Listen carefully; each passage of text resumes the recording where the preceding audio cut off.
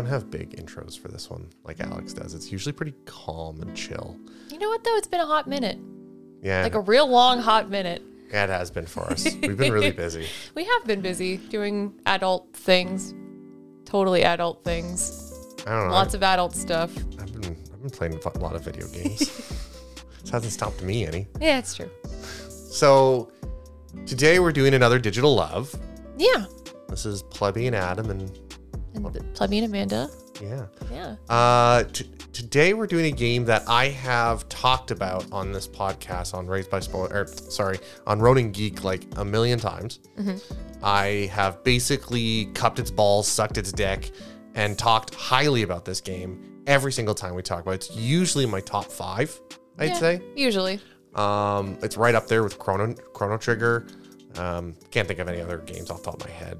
StarCraft or my top games that I always come back to. Your that I top feel classics. safe. Yeah, my safe games, my safe harbors of like the world is chaos and I need to come back to something chill. Yeah. And this is definitely one of them. Today we're talking about your experiences and my old experiences of Final Fantasy Tactics, specifically the Lion Wars, the PSP version. Yeah. Not to be confused with Tactics Advance or Tactics Advance Ogre 2. or, any of the other tactics games that are out there. Final Fantasy Tactics, Tactics Ogre, Final Fantasy Tactics Advanced, Final Fantasy Tactics Advanced 2. Yeah. No, we're talking about Lion Wars. Yeah, Lion Wars specifically. I think it's the best version of the tactics genre. I have no opinion of that. I think it's definitely better than the PS1. There are staunch lovers of the PS1 that will battle you to the death.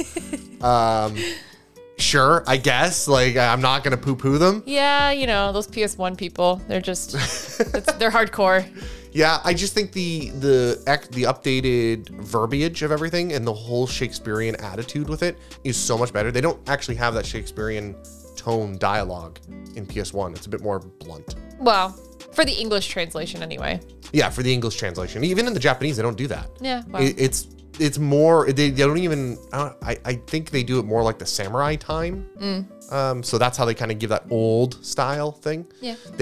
Apparently they can't go so far back in their history because their language has evolved so much so quickly that if you were to go back long enough, like basically back to the Shakespearean era, the same time period, you would not be able to understand Japanese from that time period. I mean, it's a stretch to say that we really understand Shakespearean language either. I mean, I think we absolutely do. It's pretty rough. It's rough, but we can understand it. It still uses flowery. The same language. It's flowery, but that's not the language of the time. That's Shakespeare. Sure, right. Right? When you do all your stuff in poetry, you're being a bit pedantic and showy-offy is really what's happening. Abuse of the thesaurus. Just beat the shit out of it. Yeah. Yeah, no, you're absolutely right. So this game, to be clear, I own the game on PSP. I owned it on PS1. And I will own it on any console they give it to me in the running future. So, that being said, we can legally say that we played it on a PSP emulator because we have a PSP. Therefore, we had the legal rights to the OS. And we owned a copy of the game on both PS1 and Lion Wars. Therefore, we had a legal right to the ROM. Sure. So we can say how we played this. The way we did it was I used a emulator on my laptop, played it called I can never unhear that. No, it's a funny name. I just don't. Yeah. It's so dumb. But that's fine.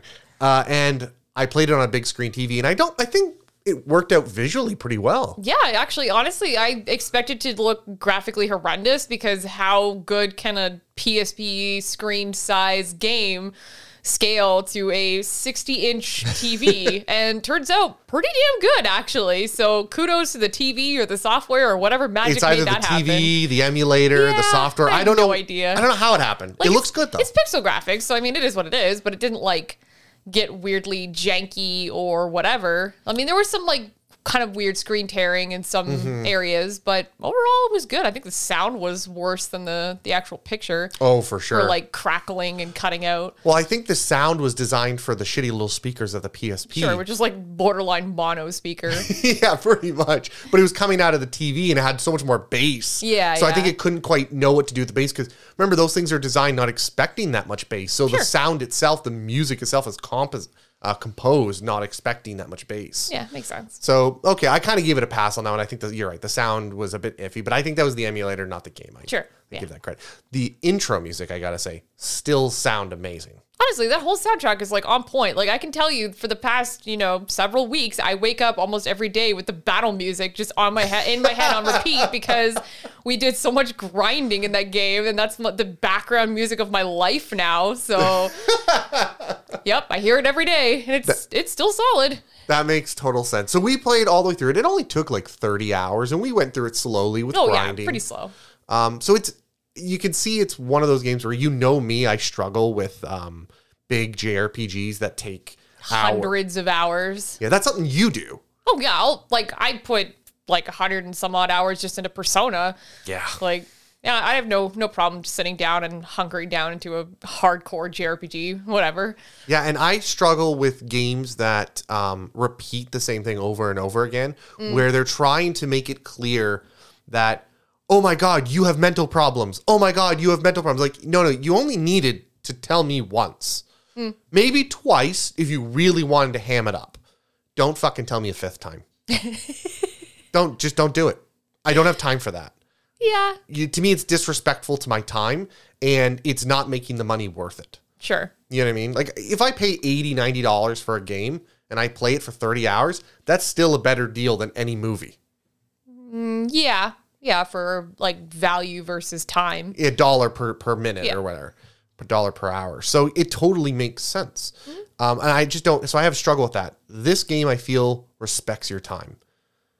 Kind of. Kind of. Okay, there's a couple battles and like little story side things that I could have just went, yeah, we could have did without this. We could have did with a little lot of it. Yeah. There was a few battles added in the Line Wars just to pad things and add more combat because people were finding themselves under-leveled. Sure. So they did an extra combat just to give you a little extra boost. Yeah. And I do agree those were a little weak. And I think there were some combats even in the original game that were just there to give you levels. Sure. Really. Yeah, where you fight like random bandits or like, hey, you are encountering a group of soldiers on the way to random area and they seem to give you some sort of story diarrhea to go with it. So here you go and then fight these people, but you don't really know who they are, but you're going to fight them anyway. And it's like, but I just, I don't care. Just let me get to the next area. It is nice that there's a story plot where they're talking about this war. And usually when you're on your way to fight in a war, fight with a group, there's this sense of, what's the word I'm looking for?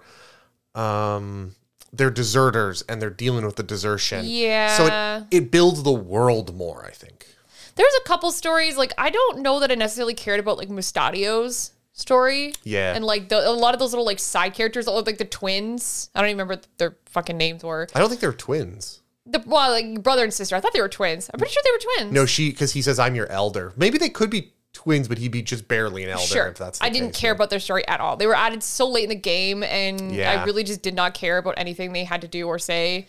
So there's just like little side stories like that where I almost feel like they just threw too many characters' stories at you, and then you just stopped caring about like all of them because there were so many and so much going on. And you're like, just go back. I don't care. I have to say that's the one weakness of the game. They already had so many characters in the story plot, yet they kept sort of adding more, even in the last chapter. Yeah. It was like, oh, okay, you need to slow down. Now, I understand the reason those two existed.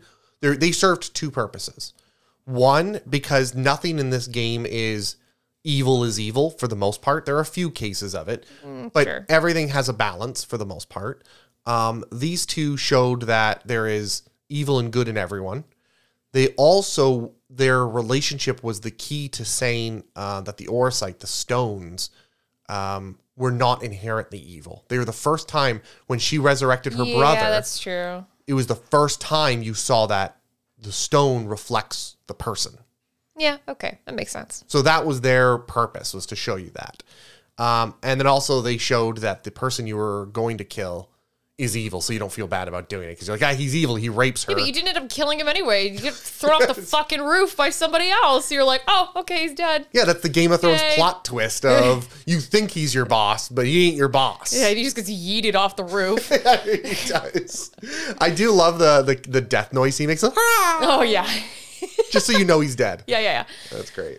Okay, so this game starts off with this really simple story with just you as Ramza and then this Delita character. You go through, you kind of, before you're a knight, before you're a soldier, you go through and you fight a battle. And you learn that basically soldiers came back from this 50-year war and they were, because of poverty, because your side lost the war effectively, they were given no compensation for their role. So they were just left to, they're wounded, they were hurt. Many people came back with no husbands, and they were just left to be on the street. So basically they came back from war to the United States and were just left as homeless veterans. I would say worse, but you're not wrong. Yeah, it's pretty much how the U.S. treats their veterans. I think they treat them better than these guys. Obviously, they pay them a little more. Yeah, but you're right. It's that same kind of mentality. Right, so it's an interesting story considering the history of Final Fantasy is usually pretty like the bad person has the bad crystal. We stop the bad crystal person. Right. You know, so it was very deep and holy this one was crap. a little more vague about like you really didn't know who was necessarily the bad guy until the end. Like it was really just sort of a, hey, there's a lot of bad shit happening in the world. So like a lot of different people from a lot of different sources, but it ends up being like one bad thing sort of causing all the bad things to happen. So yeah. It's not so much that it's one thing causing it. I would say it's more the one thing is taking advantage of the people doing bad stuff. The higher ups, you know, the Dysadargs, the Largs, the Goltanas, they would still do evil stuff if the church had no involvement. True. The church was taking it up to the next level. But you find the story where you're just kind of learning about these people in this corpse brigade. And you're learning that they're not that bad. They're just people. They're just desperate. Yeah. Is really what it is. Desperate people will move to desperate measures because they have to. Yeah. And you learn that the higher ups, the lords and the ladies, the wellborns, the highborns, they are willing to sacrifice these people and not care about them. And obviously it creates a rift between Delita and Ramza. They both, what's interesting is at that moment, at the end of chapter 1, effectively, because of the death of Tetra and these characters, Ramza and Delita start with the same, they start at that moment, they have the same goal. They both want to give balance and fairness to the common folk. Sure. But they clearly have different ideologies. Right. Coming from different places. Whereas Delita has the feeling of the ends justify the means. Ramza has not that belief that you don't sacrifice any individual person along the way. Yeah. Ramza believes that it's what you do along the way that makes a difference. Yes, exactly. And those are, I think, a large portion of this story. I think there's basically 2 major story plots going on. Yeah, basically. You talk about Ramza's loss and you talk about Delita's loss and those 2 paths. And then there's the whole stop the evil demons thing. So I think those are the 2 major story arcs, and everything else in between is weaved in between those and kind of fit to those. Those stories were intense. Like there was a lot to them, and I felt they were both really well done. Yeah. Right. Yeah, so it was a good game. You go through and there's a bunch of, Game of Thrones twists and turns. Oh, he backstabbed him. Oh, turns out he actually was supposed to kill him. Oh, he did kill him. And there's a lot of that. Yeah. If there's one, I learned 3 things from this game. Never trust your family, never trust your allies, and never fucking trust the church. You never, ever trust the church because the church is always evil and there's somebody in the church who's always evil and they're pulling the strings and the church is gonna murder everybody. I do find it funny that the High Confessor, which is like, this game is very clearly based on Christianity. Sure. I don't think no one's debating. No one's arguing that. If you're debating this, you clearly don't play the game and you're not paying attention. The High Confessor, who's the Pope of this world, is funny because he's actually a good guy. The head of the church Yeah, is you a find legit that out. good guy. He's a good guy, and then he just gets murderized in like the most brutal way. And you're like, oh, okay, well, shit. Yeah, he was just used and abused, and he's just this dumb old man. It's like, I'm gonna collect the Zodiac stones because that's what my church is about, and it seems like the good right choice to do. Yeah. And then you'd find out that all of his bishops are like this fucking dumbass. He's such an idiot. We're getting the Zodiac stones because we want demons. Right. It's just hilarious. So I guess the first question really I have is, what drew you to this game? Like, okay, I started dating you like end of high school, basically. I know how you were in high school. This is not your kind of game. But we were friends in high school. Yeah, we were friends in high school. Like, this is not your kind of game. High school Adam was like high energy, needs like a lot going on. And this is like a slow, methodical, like intense story game, not intense game. I don't know. True. And I think when I was first got my hands on this game, and I keep ragging on the guy, and every time I do this podcast with you, and I do this podcast on Ronin Geek, and I start talking about video games and my history with video games, I keep realizing how much of an impact Rob had on my life. And your game choices and your like hobbies and like everything. General, I was a hockey player. I played goalie. I was very physical. Yeah. And then I met Rob in grade 6. Yeah, and then you became a total nerd. By the time I was in grade 9 or 10, I was a hardcore nerd. A total nerd with a lot of anger issues. Yeah, a lot of physical anger from hockey, because those hockey kids are angry all the time. We had to fight. We had to fight to get our passions. Scrap. Rob had a PS1. And makes sense. I don't remember. I got a PS2 at this stage. Rob handed me a dual disc of Final Fantasy Tactics and another game I don't give a fuck about. Sure. I'm trying to see if I can find out what Final Fantasy Tactics on PS1 dual disc. Sure. Disc.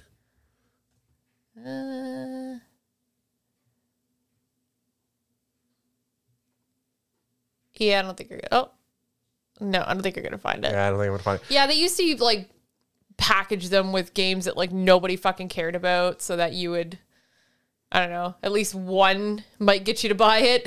Yeah, that's kind of what it was, and I forget what it was on, but there was another game on there. Sure. That whatever, it didn't matter. Yeah. So he gave me this dual disc. One had Final Fantasy Tactics, the other one, and he kind of just said, "Try this out." I went, "Oh, okay," and I played it. And I sucked. Was the PS2 backwards compatible? Yeah. Oh, I didn't know that. Yeah, it was. And I sucked horribly at it. Like As you would. really bad. I don't think I made it. So if you've played the game, there's maybe 2 to 3 missions before the Corpse Brigade missions. Like all in chapter 1. All in chapter 1, yeah. So you know the scene where you actually fight and beat the Corpse Brigade and you... not Wygraph because he always runs away, but right at the end of the Corpse Brigade where you save the Marquise. Yes, yeah. I never beat that. Wow. I mean, I totally get it. Some of those battles were actually really challenging. Like if the AI did some real stupid fucking thing, or you just made like one wrong move and get slaughtered. Yeah. Like that was it. There was no recovering from that. And it was harder. And as you can tell from the game, the earlier on in the game, the harder it is. Oh, absolutely. It starts hard and gets easier. And then it gets really hard, and then it gets easy, and then it gets hard. Like and then it becomes a joke right at the end. Yeah, basically. Yeah, and that's kind of what happened is I couldn't beat that. So I was 15. I was dumb. I couldn't do it. So I put it down. Sure. And then I think I picked it up again. And I got to the last mission of chapter 1. Couldn't beat that one. Wow. So that's the one where teacher dies and Delita blows up. Yes, okay. Couldn't beat that. Put it down again. So then it came out on PSP. Yeah.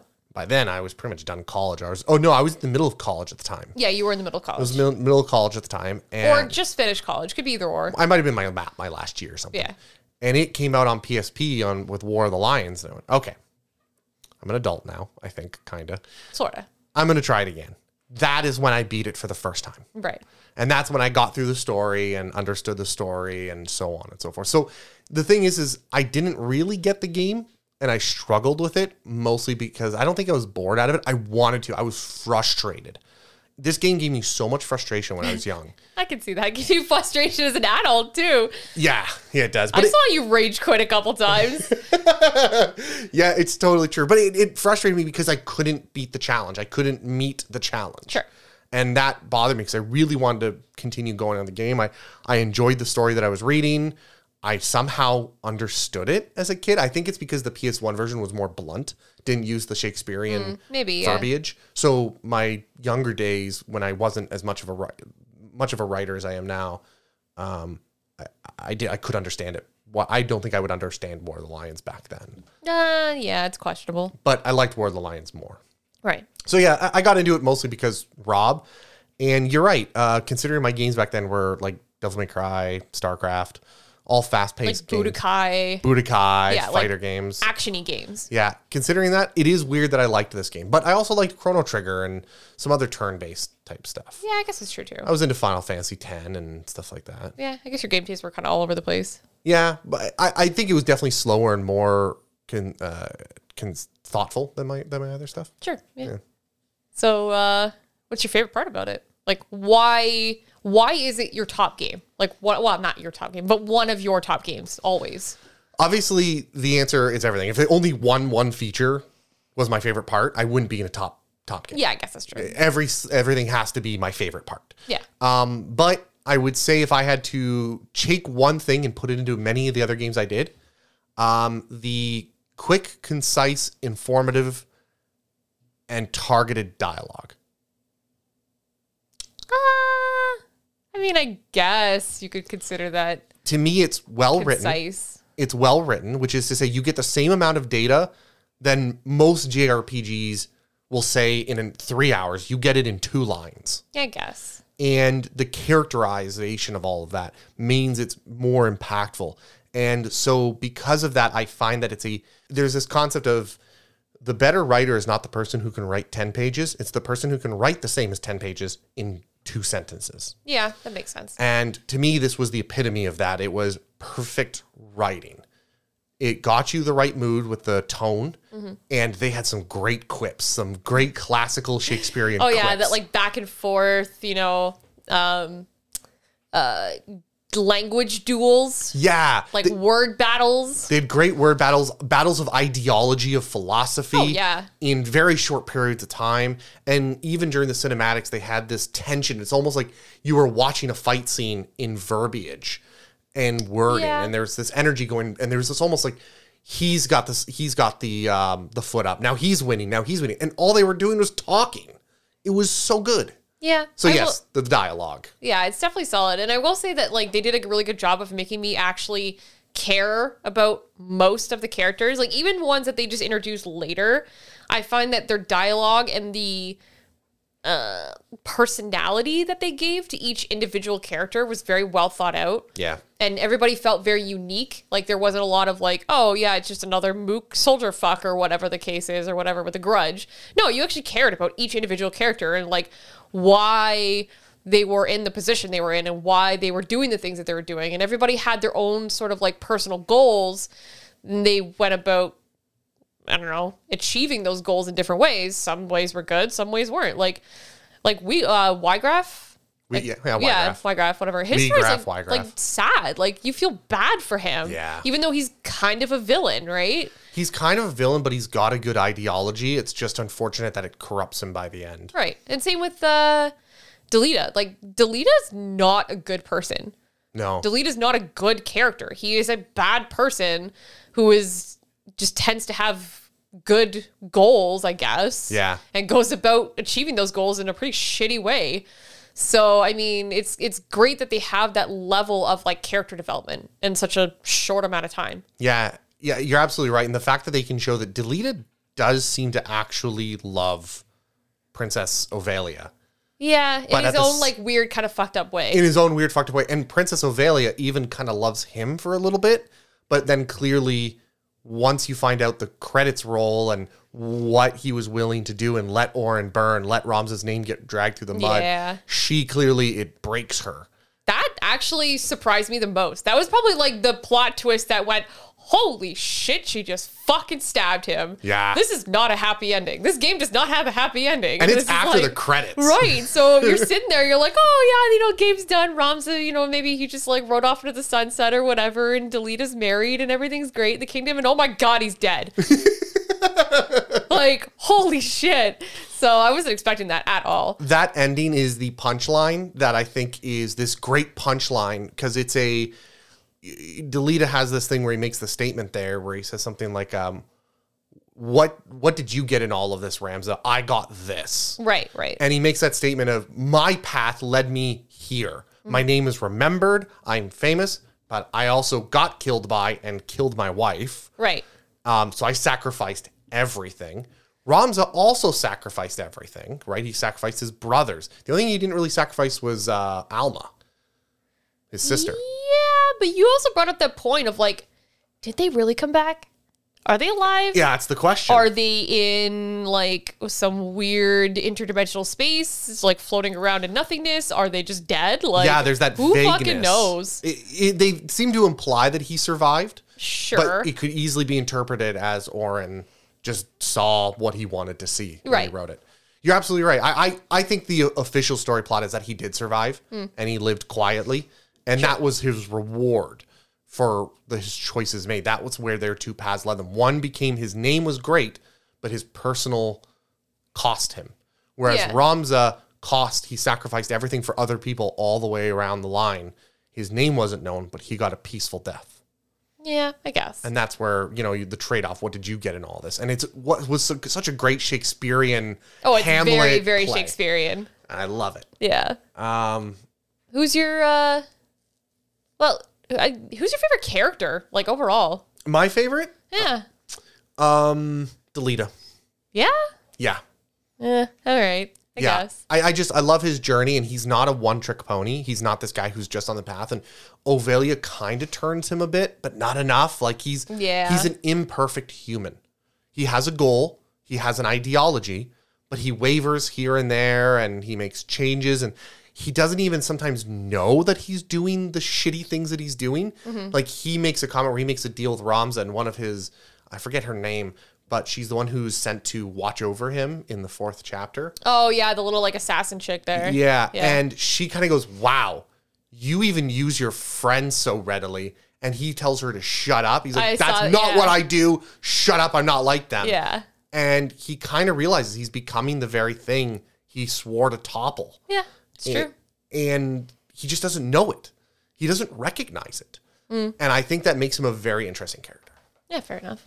So that's what I really liked about it. What's your favorite class? We're going to talk about actual, like, battle mechanics now. Yeah, the battle mechanics. Oh, boy. We'll say, like, base class, because obviously there's some, like, real, like, Dark kooky combinations of whatever, but, like, the base class that you would enjoy the most. Wow, I actually don't know. Dragoon. Yeah? Yeah. You like jumping around? I like it's a very tactical play. You have to be like, okay, you have a CT score of this, so I won't be able to hit the jump. Right. You know what I mean? It's a very tactics-based tactical. Like it's not as simple as the rest. I mean, aside from the arithmetic dude, the calculator, whatever you want to call them. Aside from that one, which I'm not going to fucking touch that one. I don't even want to do that. We tried. We tried so hard. And it got so far. In the end, we couldn't even math. No, didn't even math. No, I think the Dragoon. I think it's just the most fun. I love the idea of, just landing on people's heads and bouncing back. That's very satisfying. It is fun. It is a lot of fun. So to wrap up my questions, so how do you feel about the story now versus when you were a wee teenager? I think the biggest portion for me is I hated English when I was in high school. Yeah, you failed. So much so that I failed, I think, grade 10 English. Yeah. I was forced to learn Shakespeare, and I despised it. I had the Coles notes. It's boring. Yeah, it's absolutely shit. And something happened, and I liked reading. Like we just went out to dinner with my parents, and you heard from my mom that ever since about grade 6, I devoured books, and yet I hated Shakespeare. Yeah. And I hated that flowery kind of like, just get to the fucking point. That was kind of who I was. Yeah. And it wasn't until later when actually I started playing Dungeons and Dragons again.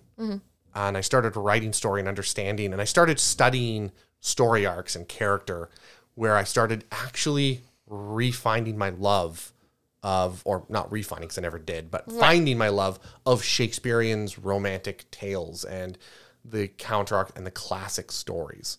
And it was because of that that I learned to enjoy this game. So my ideology of the story back then, it was more about the mechanics then. And the story was a revenge story. I didn't really understand it. Sure. Now I see the quips. I see the dialogue battles. And that to me brought this game from, oh, it's a good game, to holy shit, this is an amazing game. Right. So that's a huge difference between then versus now. Yeah, it makes sense. Yeah. So I got to ask, because now this is up to you. This is your first time really experience. I think you touched on it before in the past, maybe? No, I've never played. Actually, I think when we had it for the PSP, there was a time where I picked it up to start playing it because you had sort of played it and then like put it down for a while.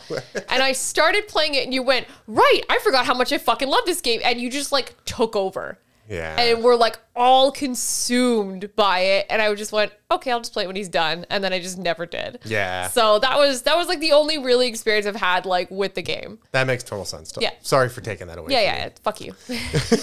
You ruined my experience. So given that, did you enjoy the actual story of the game? Did you Oh my enjoy God, yes. I loved, you know what's funny? I liked that I got to just sit there and be like, I don't know, a observer of the story without having to like feel the slog of like playing the game. That's kind of, honestly, that's one of the reasons why I love like watching you play games. And it just sounds so ridiculous, but it's like, I get to enjoy it without having to like put the effort and the time and whatever investment into it myself. Even though you put the time into it, because you sit there on the couch next to me the whole time. Right, but I like multitask too, right? Like if you're, while the boring bits are happening, like the repetitive combat or whatever else, I can go do things and then come back and just simply enjoy the story. So Sure. I like the flexibility of it. It's great for me because I'm super fucking ADD and I can't sit still for more than 5 minutes and I just need to like do something. It's true. So yeah, it's really hard for me to like just sit and play games.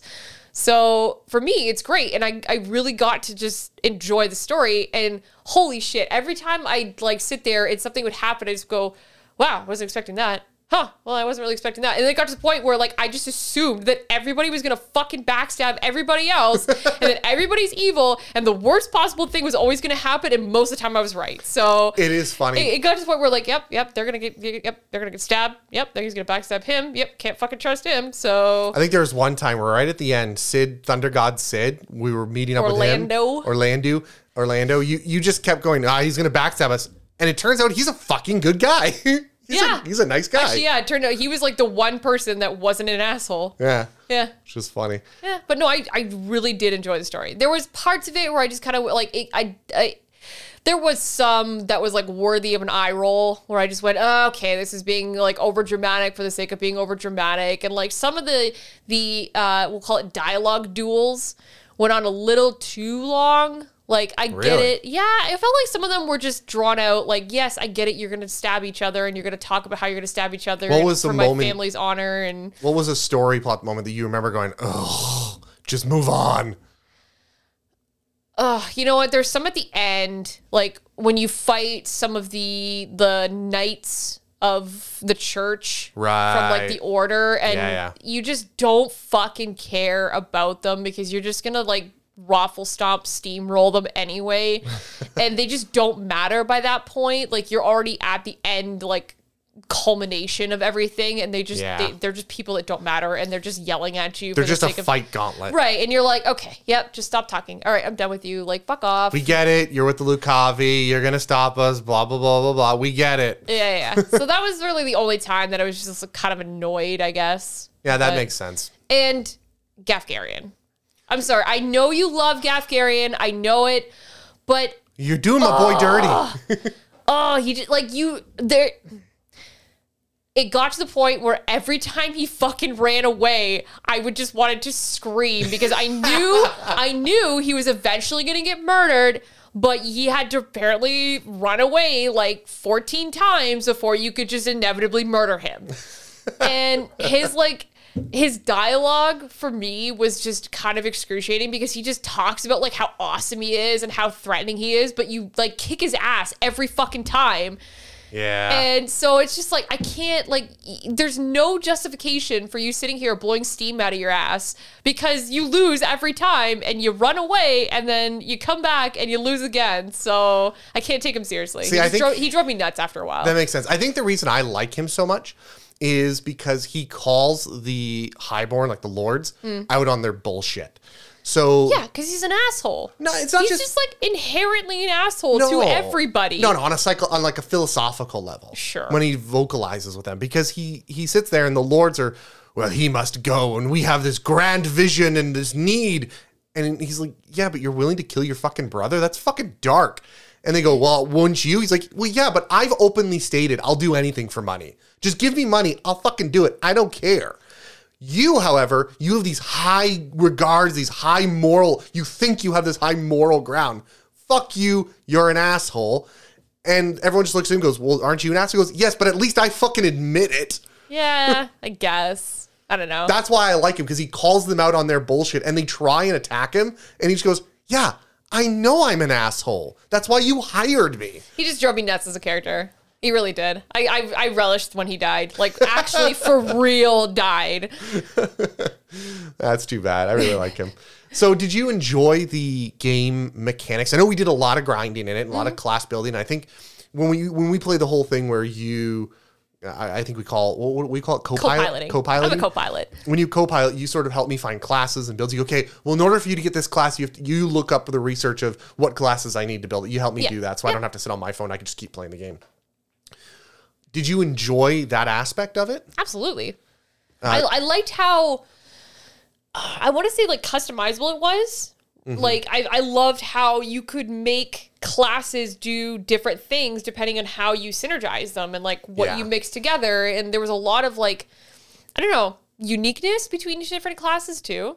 So like it wasn't just felt like, it didn't feel like the same thing with a different weapon. Like, oh, you know, I'm a warrior with a sword and now I'm a berserker with an axe, right? And like just hit things, right? Like everything had its own kind of unique play style, whether you use like magic or, you know, other random abilities or whatever the case is. So I really did enjoy that. And I liked being able to research and even just go on like Reddit threads and just see the weird, kooky, fucked up combinations that people seem to come up with where they like absolutely mathematically min-max everything. And like people get hardcore into this game to the point where they're like leveling and de-leveling and then you level as like specific. It actually kind of reminds me of Pokemon. Yeah. Right. Yeah. There's hardcore people in Pokemon who know like, okay, this Pokemon's going to have this certain type of stat growth. I'm going to breed it with this one to get the hidden traits. Exactly. And then you like, you like level it up, but you don't evolve it because this stat will grow differently at this form than in this form. Like it had the same kind of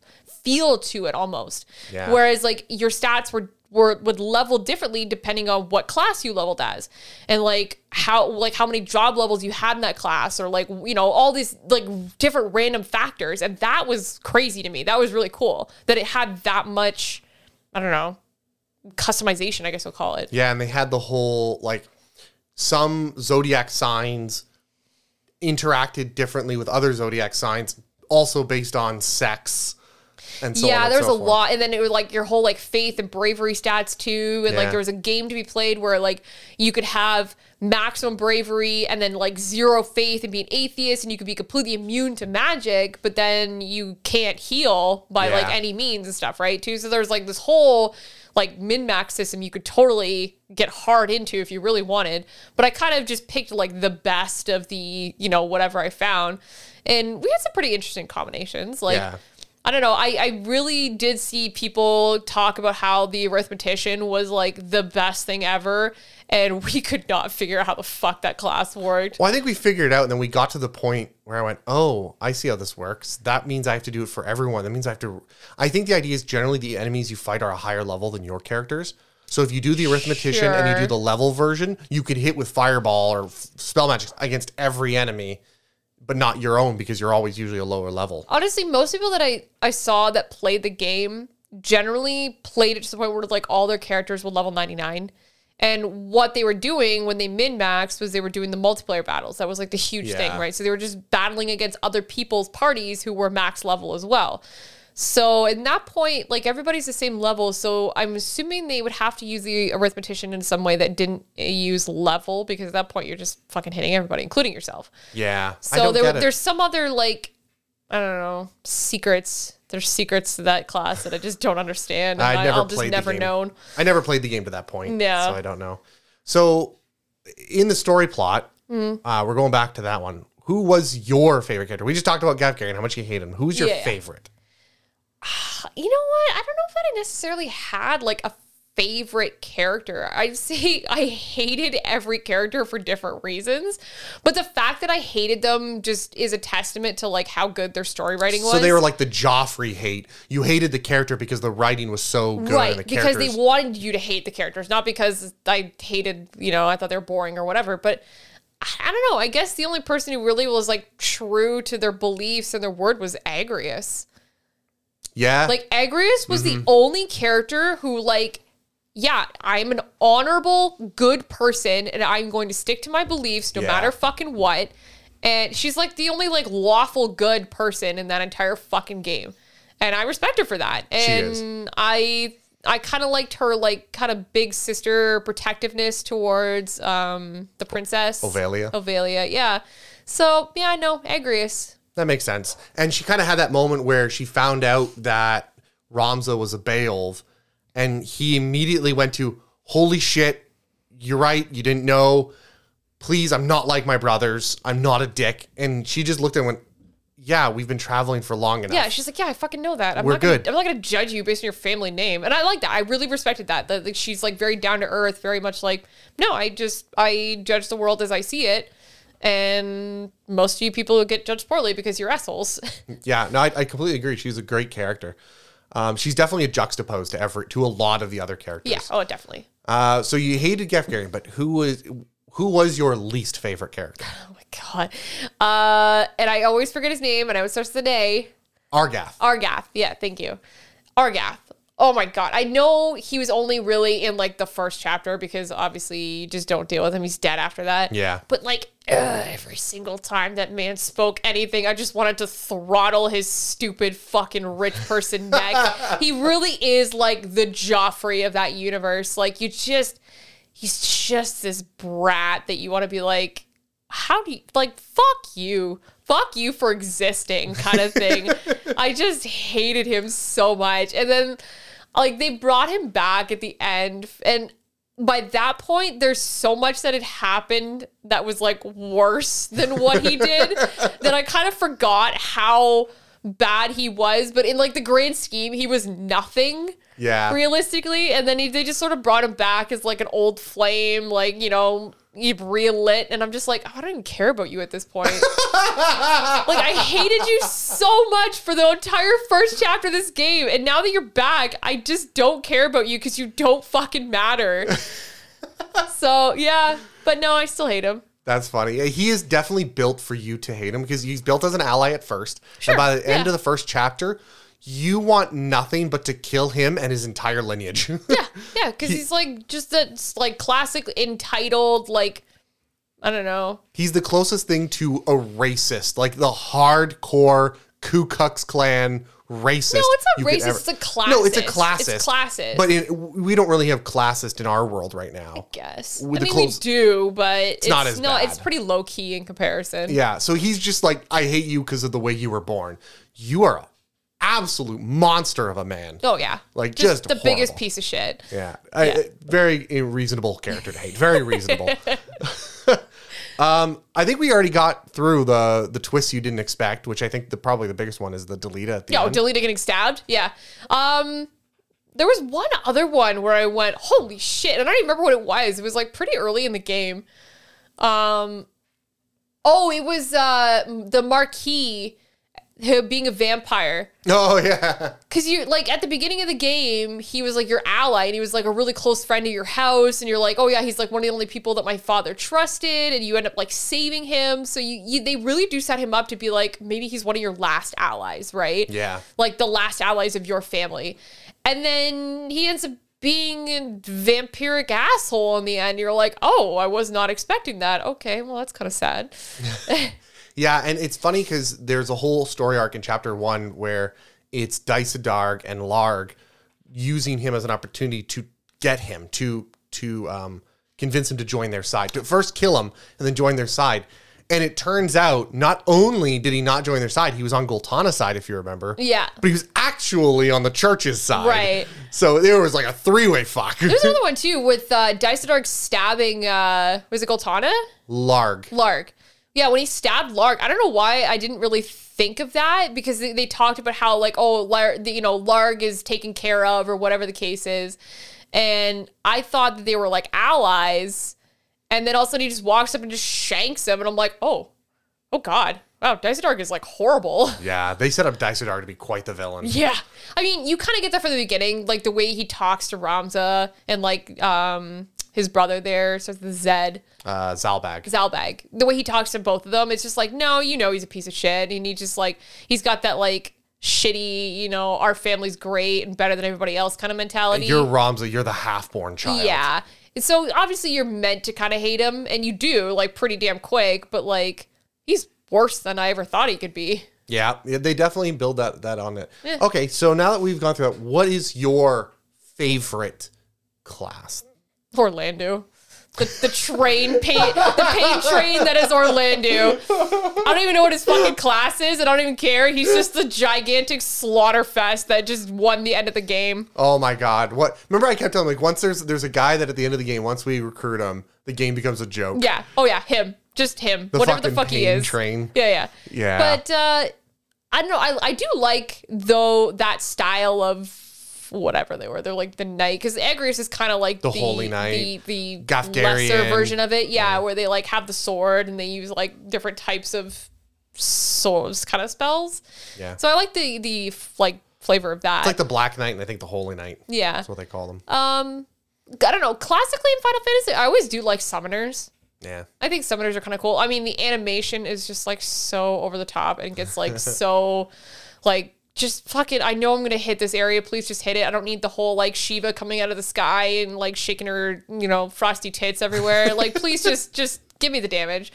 Like it gets a bit much. And then obviously you get the ones like Titan and Cyclops where like the whole game you're like, is it going to freeze? Are we going to recover from this? I really don't know. It's a gamble every time because it's just lags so bad. And to be clear, we played a version where the ROM was hacked to reduce the lag. Right. And it still was bad, but it survived every time. So, it's That's good. That's hilarious. But yeah. Okay. So I guess, do you have any final thoughts before I ask the final question on this game? No, I mean, no, it was a solid game. And honestly, I do like tactics games. I can say that I played Tactics Advanced quite heavily. Yeah, and you liked that one a lot. I really enjoyed Tactics Advanced. And I feel like I would have probably, I don't know. It was, yeah. Like, I know you would play, my next question would have been, would you play other games like it? But you already have. Yeah. And I will admit, I'll point this out there. There's a lot of hate for Tactics Advanced. People talk about it like it's a child's game. I think the only thing bad about that game is the judge system. Yeah, I really do hate the judge system. And it got to the point where like I would just not take part in that system at all. Like if I got into a battle where the judges had some stupid fucking rule that just hindered my party, I would just quit and then walk around the map until I got to the point where it would just change. Or I would just get red carded the entire time. Like, I didn't care. Yeah, you just walk around later and get your guy out of jail. Yeah. I think that game is just as adult as this game. It deals with very, very touchy subjects. Oh yeah, like disabled kid who finally gets the chance to live a normal life and feels like his friends are just trying to take that away from him. Yeah, a kid who's always moving, his parents are abusive, and now he lives as the ruler and the leader, not as a bullied kid. Yeah. They deal with some really important it's dark. psychological It's a dark game. Yeah, and your character's trying to pull them all to reality and how this fantasy world is not good for them. Right. It's a very deep game. I think it's just as deep as this one. Yeah. I really do give it. It's just a different kind of, it's not Games of Thronesy. It's very straightforward. Yeah, it is. But it is mentally and psychologically It deals cool. with like more of that, like how far would you go to help your friends? Yeah. Kind of feeling. And like, is it kind of touches on that. Like, is it healthy to live in a fantasy world even though it's destroying everything around you? Like, and escapism. Right. Yeah. Escapism in general. Yeah. Which is still like a relevant topic, especially now. There's a lot of people, like even us, like what do we play video games for? Pretty much escapism. Yeah, I don't know if I play it for escapism because I have other stuff. I think I play it for experiencing something you can't experience otherwise. Yeah, that's true too. It's not, obviously, I'm kind of a workaholic. Mm-hmm. So I like working. That's fun for me. And video games are just another form of work between work. Kinda, sometimes. For me, the games I play. Yeah. So it was, I'm glad you enjoyed the game. Yeah. I kind of knew you already would because of the Final Fantasy Tactics Advanced. Yeah. But I'm glad you enjoyed it as much as I did. I'm really glad you enjoyed the Shakespearean kind of dialogue. And it is definitely a game that I think I would play on my own. Like there's a day there where we were getting towards the end of it and you had jumped in the shower and I just sort of like took over and I was like, okay, I'm going to try a couple battles, right? And I do. Like the system is very satisfying. It works out very well and it's very intuitive. And like some of the controls were a little janky, but I think it's just because it's PS1 era. Yeah. And there was a little bit of input lag from our Bluetooth controller. Yep. But like, it was pretty easy to figure out and like it was very satisfying. So I definitely enjoyed it. Like the battle system's great. I do love tactic style battle systems. So yeah, I don't think it's perfect, but I think it got better and better over time. Tactics Advanced, I think the combat system was even better. And I hope that any future games get any better. That being said, to close this all off, are we going to play Tactics Ogre Reborn when it comes out? That's a thing? Yeah, they're redoing Tactics Ogre for the Switch. I thought Tactics Ogre wasn't really that well received. Oh, no. So Tactics Ogre was the predecessor. Okay, we're probably starting this in the last bit, and it should have been in the start of the bit of the podcast. Yeah, whatever. But the director, the creator of Final Fantasy Tactics, originally came from another company. Sure. And that company had started working on, first of all, he made a game called Tactics Ogre. All of his, I forget the name of it, March of the Black Queen or something. Okay. All of his game titles are inspiration of Queen titles. Queen, like the band's music titles. Oh. So even the title, Really? Tactics Ogre, Let Us Cling Together, is not a reference to something that happens in the game. It's a reference to music. Oh, well, Line Wars doesn't really fit in with that. No, that's different. So in the Tactics, he made one game which was very different than Tactics Ogre Final Fantasy Tactics, but still a tactics game. But not like grid-based, not the same thing. Okay. Then he created a sequel to that. That game did pretty well, but it was like a cult classic. It didn't get released all that much. It just didn't get the release that it needed to get big. But those who played it, it got really good reviews. It's widely considered one of the best games of all time. Then he put out a sequel, which was Tactics Ogre Let Us Cling Together, which was also... near the end of the development of Tactics Let Us Cling Together, the creator of that left that company to go work for Square Enix. So Tactics Ogre Let Us Cling Together did come out, I think, just before Final Fantasy Tactics, but again, because it wasn't published with as big of a company, it didn't get as much of a release. Sure. And then Tactics came out, and what happened was, because this is before the internet, people thought that Let Us Cling Together was a ripoff of Final Fantasy Tactics. Even though it was the same developer. And it was a sequel, and it came out before technically. But not much before. Right. So it was hilarious in how that went. Yeah. And then what happened is, over time, Let Us Cling Together became this cult classic that grew and grew love, and then when it came out on PSP, I think I have that on PSP I think we bought it, I don't think I ever fully finished it because I just... No, we have a lot of like tactics-based games for the PSP. Yeah, we like do. Jeanne d'Arc and Jeanne d'Arc, yeah. I did finish that though. Yes, you did. That one wasn't as good because it's different. Yeah. Anyway, so yeah, it did that, and it kind of had this cult following. So now for the Switch, they've remade it completely, all fully voice acted, all brought new graphics, that like new 2D, 3D kind of thing. Yeah, they like that, yeah. Yeah, and they're putting it all out now. So I'm definitely going to be playing it. And I hope you'll play it with me. Absolutely. I'll be your co-pilot. Oh, thanks. So if you liked this game, if you liked Final Fantasy Tactics, if you have stories, nostalgic stories to tell, join us on Twitter. Post them on our Twitter, Ronin Geekery. We'd love to hear your stories. This is a great game. Alex and I love it. Obviously, you love it, and I now. Oh, yeah. If you can do that, that'd be great. If you want to talk about it more and talk about more Final Fantasy games, other games you love, join us on our Discord. All the links are in the doobly-doo. One more important announcement is Raised by Spoilers, which we do with Rich and Amanda, the other Amanda, and Geek Movie House. Geek Movie House, which she's also known as, yeah. And the Feminist Warlord. The Feminist Warlord. All titles attributed to her. She gets a lot of titles. Yeah. That we do with Raised by Spoilers has moved to its new home. It gets its own podcast, its own stream. So you can find us at Raised by Spoilers. And the links will also be in the doobly-doo. We will have our next episode will come out in October. It'll be our first one with the new music. It'll be Lost Boys with Kiefer Sutherland. Some pretty vampire boys that aren't sparkly. Yeah, thank God. So thank you. Thank you for enjoying this game with me. It was very fun. Yeah, it was enjoyable. Love you. Love you too.